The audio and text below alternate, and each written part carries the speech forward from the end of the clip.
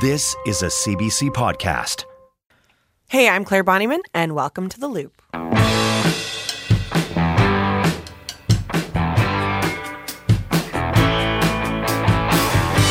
The back-to-school season is upon us, and Min, you're in the thick of it as a dad. So what's happening in your house right now? Well, it's just like so many things coming at you at one time. So we are, the week before, it all starts. And so for us, 2 kids, 12 and 15, each going to new schools, junior high and high school, which is going to require rides and buses. Oh. So we will be testing out the new bus system, the new bus route. Yeah, it'll be kind of fun. Yeah, getting up and trying to, hit that bus at the time they're supposed to, and then coming back in the afternoon, seeing which bus to take, which transfer to do. The adrenaline rush of running to a bus that you know you're going to miss. Oh, yeah. That is a classic childhood experience. It is. Yeah, you haven't lived if you haven't done that. No, get your cardio 100-meter hurdles first thing. To the bus but stop. I mean, with back to school and also just in general, right? So many people are going back to the office despite the growing COVID rates in the province. I want to talk about lunches because a lot of people are pulling out Tupperware for the first time in a really long time. And Min, I think your life is about to be lunches. Am I right? Yeah. It's kind of like I get that reprieve when the summer hits and there's no more waking up. Usually, a responsible dad would make the lunches the night before. And so I try to do that, but we all lead busy lives, so sometimes it's not possible. So for me, it's kind of like this science of making the lunch for, my wife and the kids. And I've got it down to I need 13 to 15 minutes minimum. Otherwise, it's not getting done. So, if I sleep in, it's like out of the bed like a rocket downstairs, get everything out, cutting board, boom, go, salad, couple of sandwiches, done. I do love this idea of dad mode, Min, but we should clarify that. Your kids are capable of cooking. Absolutely they are. But this is kind of like one of those things when they were young, I was tasked with doing this, and now it's kind of like, hey, no, that's on you. That's your gig. You got to do that. Unless you want to trade for dusting or cleaning the appliances or what, you know what I mean? It's all teamwork makes the dream work. But I can't. Yeah, it's kind of like it's this unwritten contract that I am the lunch maker in the Darwall house. I think it's BS. I need to talk to my agent and get a renegotiation on this contract. Have your people deal with this because this is. But I'm dealing with some very, very stubborn people here, so hopefully they're not listening.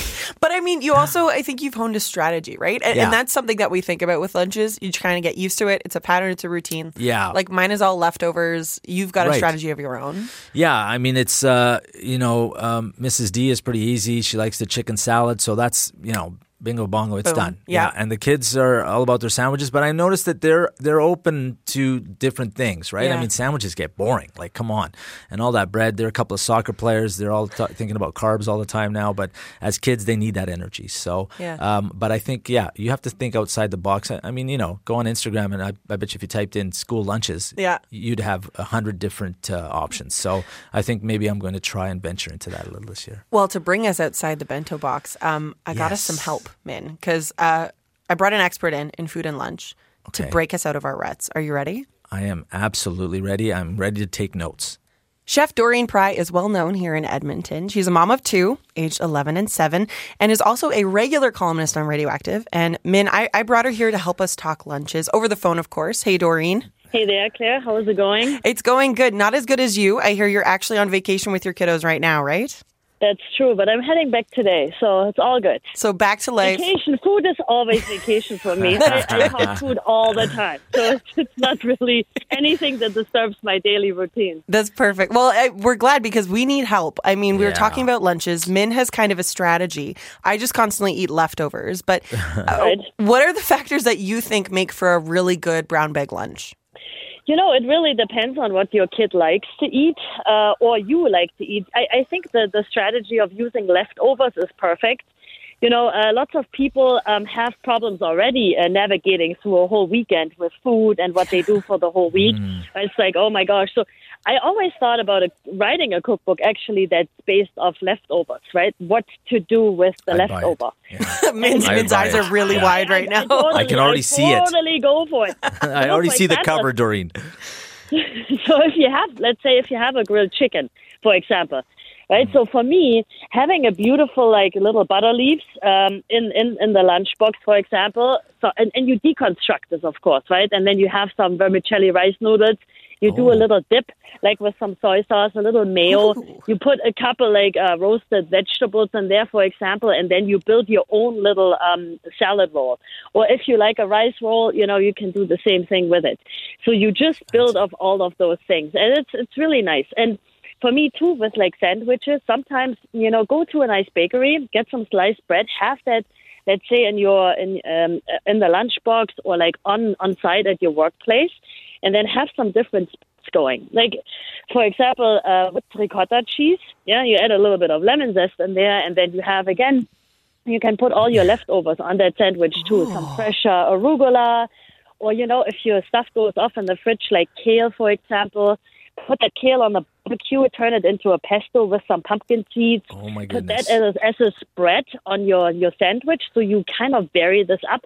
And then again, you can even still add your ham and cheese on it, or just like a nice brie cheese, or you make a little jam and have that, and you kind of eat it as you go. I love how your brain works. Oh my goodness. If I started doing that, Doreen, my kids would come back and they'd look at me and they'd say, what did you do with our dad and where is he? Yeah, where is he? Yeah. What is he doing? Because who is this making these kinds of lunches? Because this is the other aspect, right? Is it's like kids and lunches. And Doreen, you got 2 kiddos of your own. What do they think makes a great packed meal? Like, what is a perfect lunch for them? Oh my God. You know what they are having? I travel with an induction burner because my kids are very bad eaters.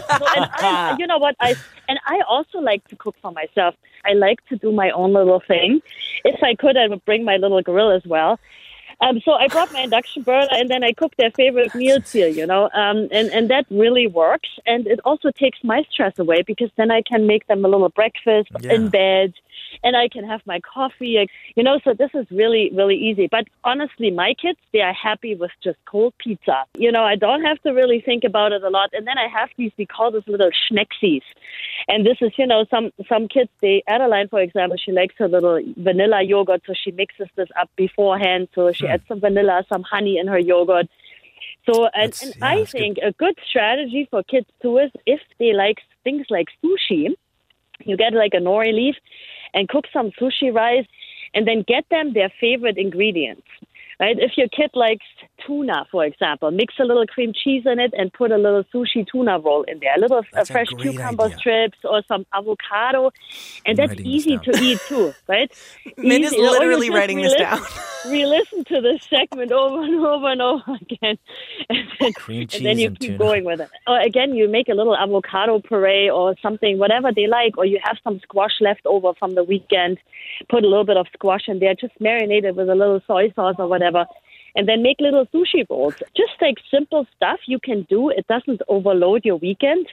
And get them doing this with you. Can I pay you to make lunches for a week? Like maybe 1 week out of the month? No. just like a Dropbox. Just put your lunch on my porch on Sunday morning. E-transfer, I'll come by, pick them up, and But there is something you could do for Min, which is help him out. Because Min has a particular issue with lunches. Oh, really?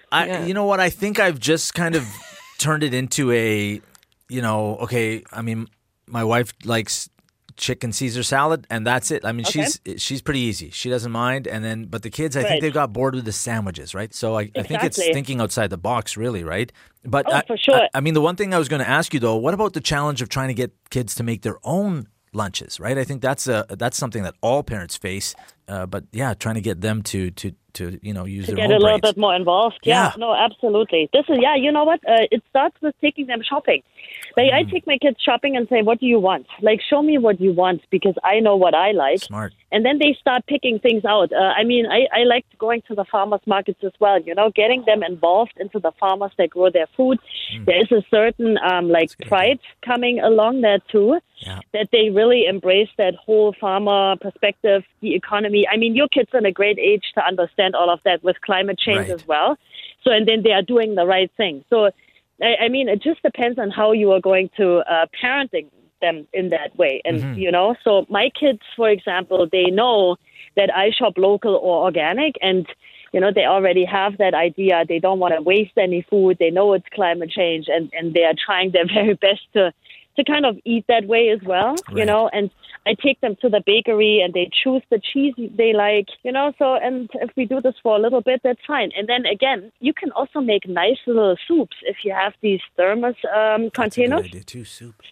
That's just great. It's never ending. This is great. It's never-ending story with the food. Doreen, is there something that makes the worst lunch? Like, is there something that you hate to think of as Egg being salad, shoved in a Tupperware? Egg salad's got to be up there. I mean, I love egg salad, but man, how's that going to sit for 4 hours? Oh, I know. I think about that too. It's like in general salads, right? Yeah, like when they fall apart. But then if you put the dressing on the side and pour it over, it's a whole different ballgame. That is key. Yeah. Right. So, but again, like certain ththings, they also gross me out by just thinking about them. So it's like, oh like what? man. Oh, now I'm curious. If I think about a whole container of Brussels sprouts that'd been fried the night before, I would be done. Yeah. I would not touch that lunchbox at all. Yeah, there's no kid who's going to eat that. No, there is no way. Yeah. And sometimes, like I said, I hear you with the naan bread and all the restrictions. They stopped using microwaves in their classrooms.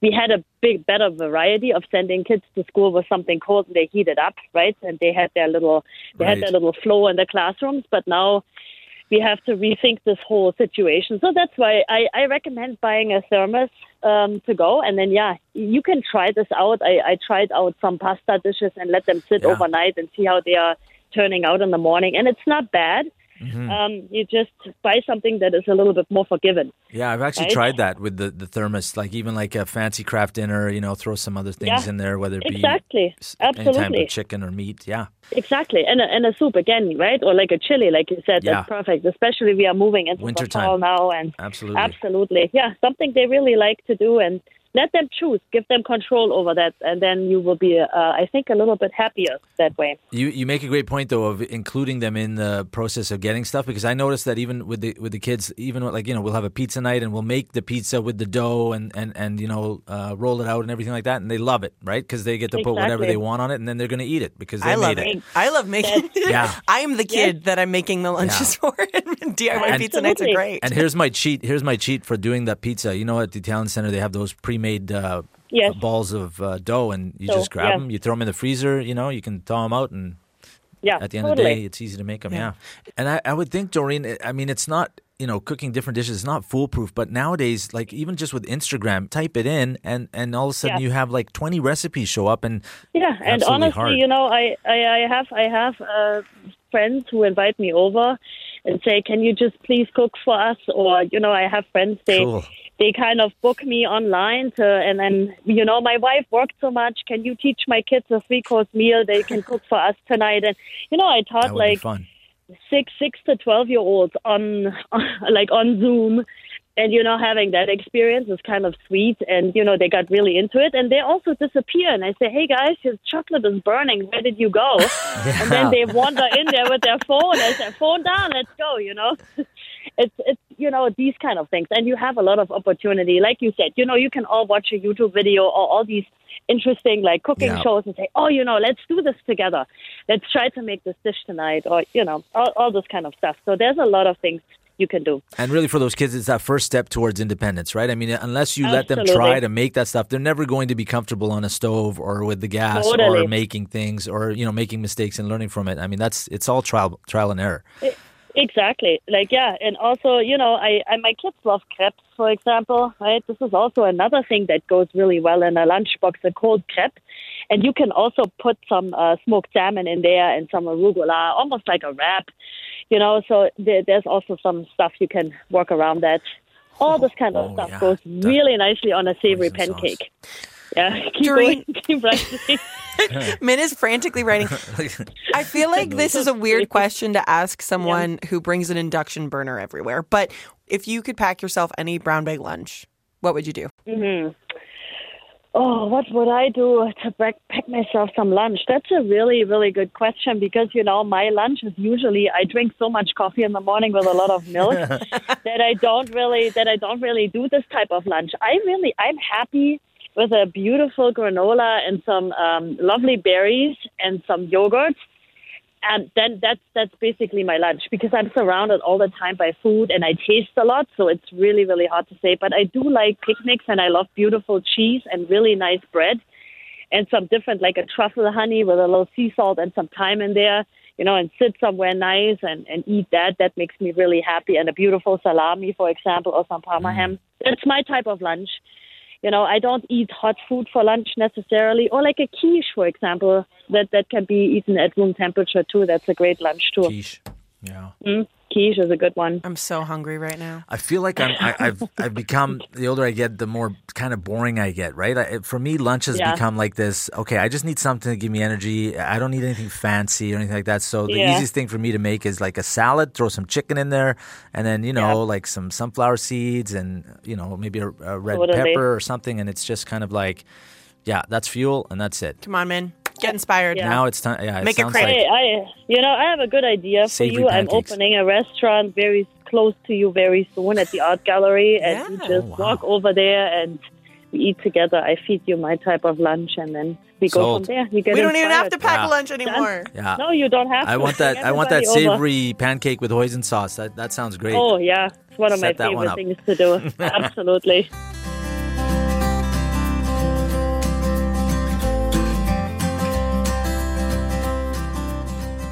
One of the stories of the summer has been the heat and the smoke, really just climate change. And with this month's publishing of a report from the Intergovernmental Panel on Climate Change that basically said things are very bad, it's fair to declare it a story of the summer. But as a city, Edmonton declared its own climate emergency nearly 2 years ago. So what's been done since? Well, CBC's Tandy Wakangwavi dug into this. Hey, Tandy. Hey, Claire. So first off, I want to ask, how has this summer, and especially a lot of the climate change news we've gotten, does it make you feel? What's interesting? I've never really been kind of like the anxious type. But then when you start kind of like looking into what the science is saying, it does become a little unnerving, especially you see all of these things happening, like not just here in the city, but, around the world. Like I go to Namibia and parts of my family there are really into cattle, like we have here as well, right? But then you find people having to move from place to place to place because they're running out of places for the cows to find water. You see these things happening and you don't really realize like how quickly everything is happening. And then you start to wonder, like, are we doing enough? Are we doing anything, or are we still making it worse? So, so before we completely start spiraling, it kind of leads into this question that you had then of, are we doing enough? What are we actually doing? So looking back a couple of years ago, what was the significance of the city stepping up and declaring our own climate emergency? Well, actually, Claire, it does depend on who you ask. At the time, the environment in Edmonton was very much, it was kind of like the same in other parts of the world. You had Greta Thunberg riling up all of these young people doing climate strikes. It was very much front and center, this whole climate change thing, the urgency of it. And Edmonton, no offense, you wouldn't really think of it, as a place where, we're really progressive on climate. It's not the change. First thing you think about when you think about the city. Exactly. Especially, activists, Greta Thunberg herself wasn't welcomed here. So you just wouldn't really see this place as a leader in climate, but it really looked like the city was taking it seriously. You saw, thousands of young people marching from City Hall. And then you saw at City Hall, they were really saying, yeah, this is serious. This is an emergency. And then it was actually Councillor Aaron Paquette who called for this motion to declare a climate emergency. And not everyone was on board. There were some councillors that were saying, why are we fear-mongering?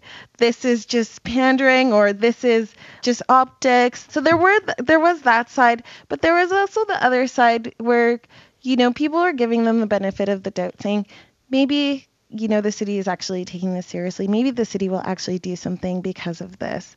Well, it's interesting, right? Because on the same time that they made the climate emergency declaration, they actually also passed another motion too, right? Yeah. So there was this even larger motion that kind of gave real, meaning to this emergency, give it real weight, I guess. And it actually had recommendations to administration that the city wanted them to look seriously into this. How can we get on board with the global efforts to limit global warming to 1.5 degrees Celsius?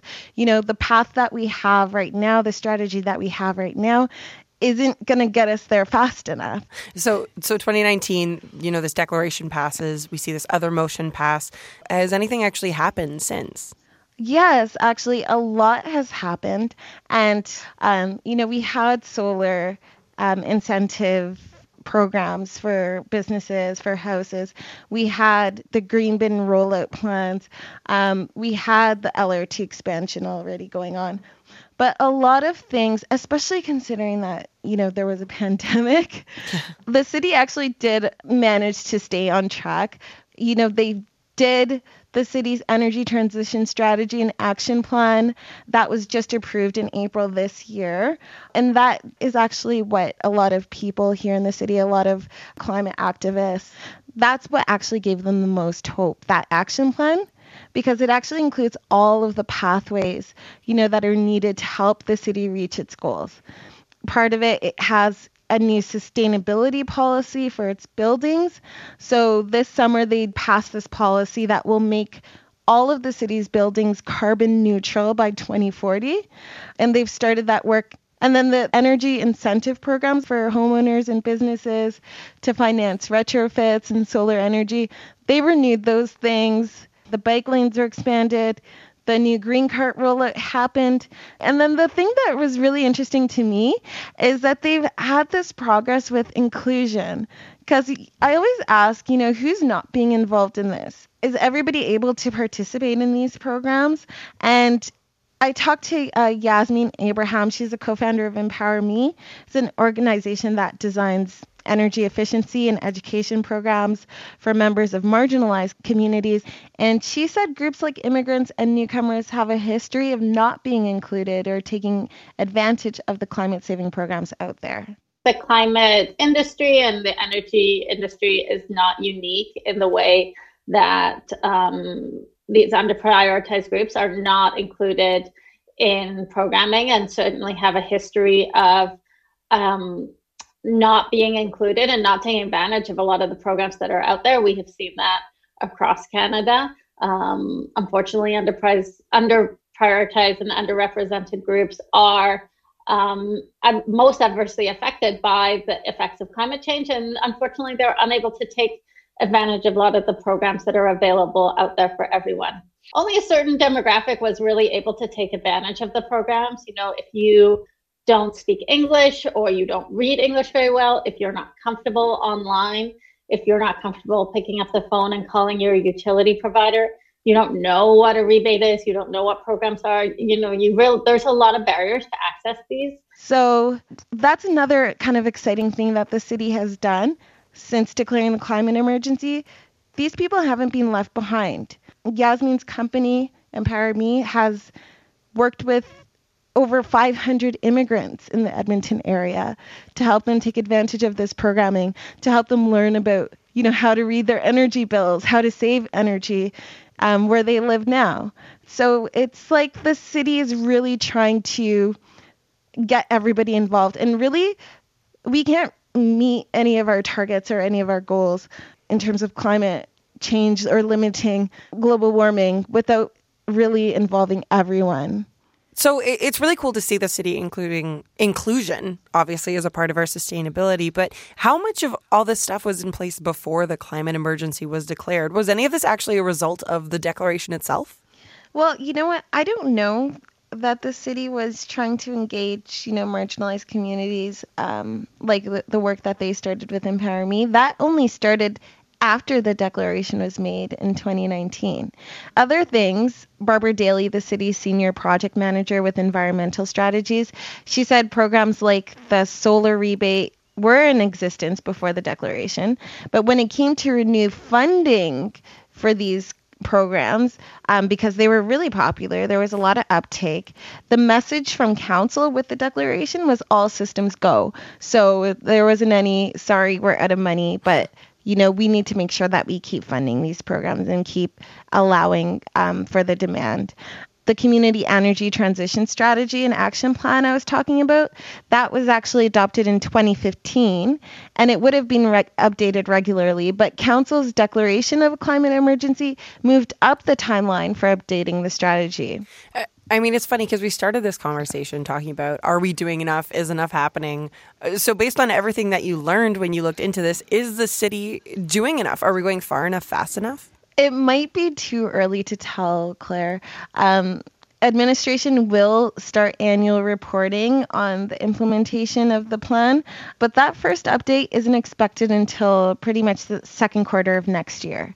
But the checks and balances, like the city's new carbon accounting initiative, Edmonton is one of the first cities that is actually going to start doing carbon budgeting, which will provide, the financial cost of carbon emissions and also the limits the city has for emissions to stay on track with its goals.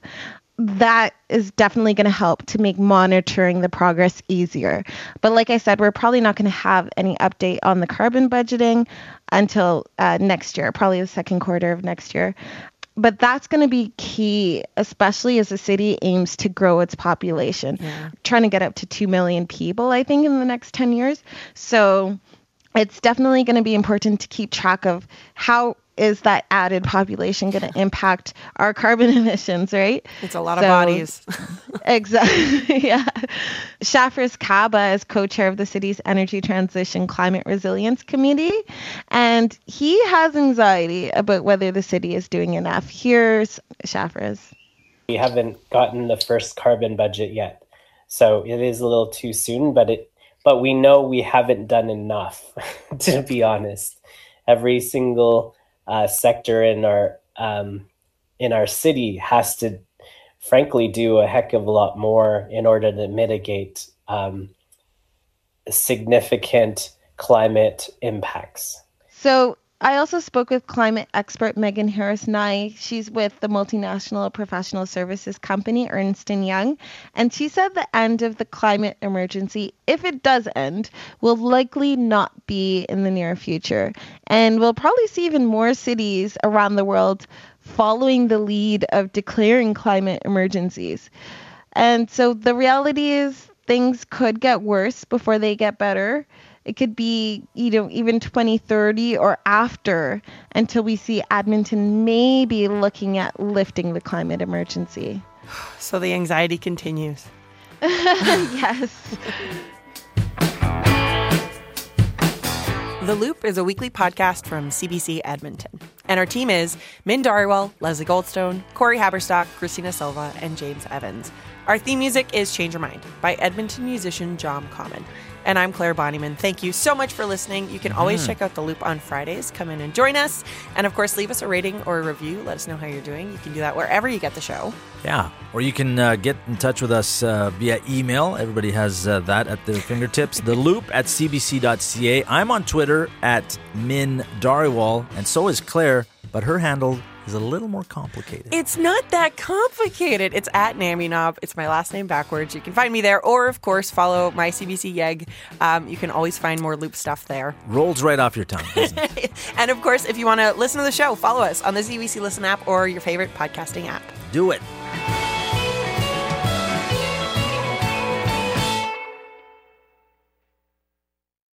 For more CBC podcasts, go to cbc.ca/podcasts.